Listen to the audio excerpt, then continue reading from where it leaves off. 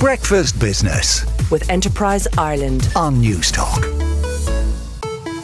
Breakfast Business with Enterprise Ireland on Newstalk. Breakfast Business with Enterprise Ireland on Newstalk. Sarah Collins in the Irish Independent reports that the building sector shrank for the third month running in December, with falling workloads, supply shortages and rising costs causing firms to lay off staff. BNP Paribas Real Estate's Construction Activity Index dropped to 43 in December from 46.8 the previous month, the sharpest fall since last July. Any reading below 50 indicates a contraction. All building activity, civil, commercial and housing, shrank in December, the index showed, with civil engineering faring worst and housing not far behind. New orders fell for the ninth month running and employment dipped to its sharpest fall in 21 months. There was some good news on costs, which are still rising in December, but at the slowest rate in 21 months.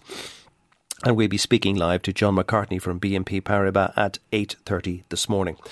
Margaret Canning in the Irish Independent reports that today's edition of her paper will be printed by the Irish Times in City West for the first time. The move is a result of the closure of Media House Ireland's last print plant in Newry and is part of a group-wide move that means the independent newspaper group across the island of Ireland will no longer operate any printing works. The Antwerp-based media group Media House, which bought the former Independent News and Media in 2019, said the move enables it to concentrate on its transition to a digital-focused future. All Irish titles will continue to be published in print and online, but Media House will no longer print them itself. And from now on, the Irish Independent and Sunday Independent will be published by the Irish Times. The Belfast Telegraph will be published by Interpress, part of the Irish News Group. And the Financial Times reports that EY, formerly Ernst & Young, is setting aside $2.5 billion to fund an acquisition spree for its consulting arm following its planned separation from the Big Four firm's audit business as it presses ahead with the preparations for the historic split. The war chest will allow the new company, which EY is aiming to float in New York, to double the pace of deal-making as it battles to win market share from its Big Four rivals and stand-alone consultancy firms, according to people familiar with the plan.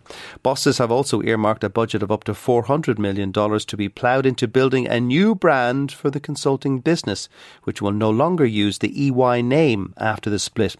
EY's global leaders are trying to persuade its 13,000 partners worldwide that the consulting arm and the remaining audit business can both grow faster apart, freed from conflict of interest rules that restrict accounting firms advising companies that they audit.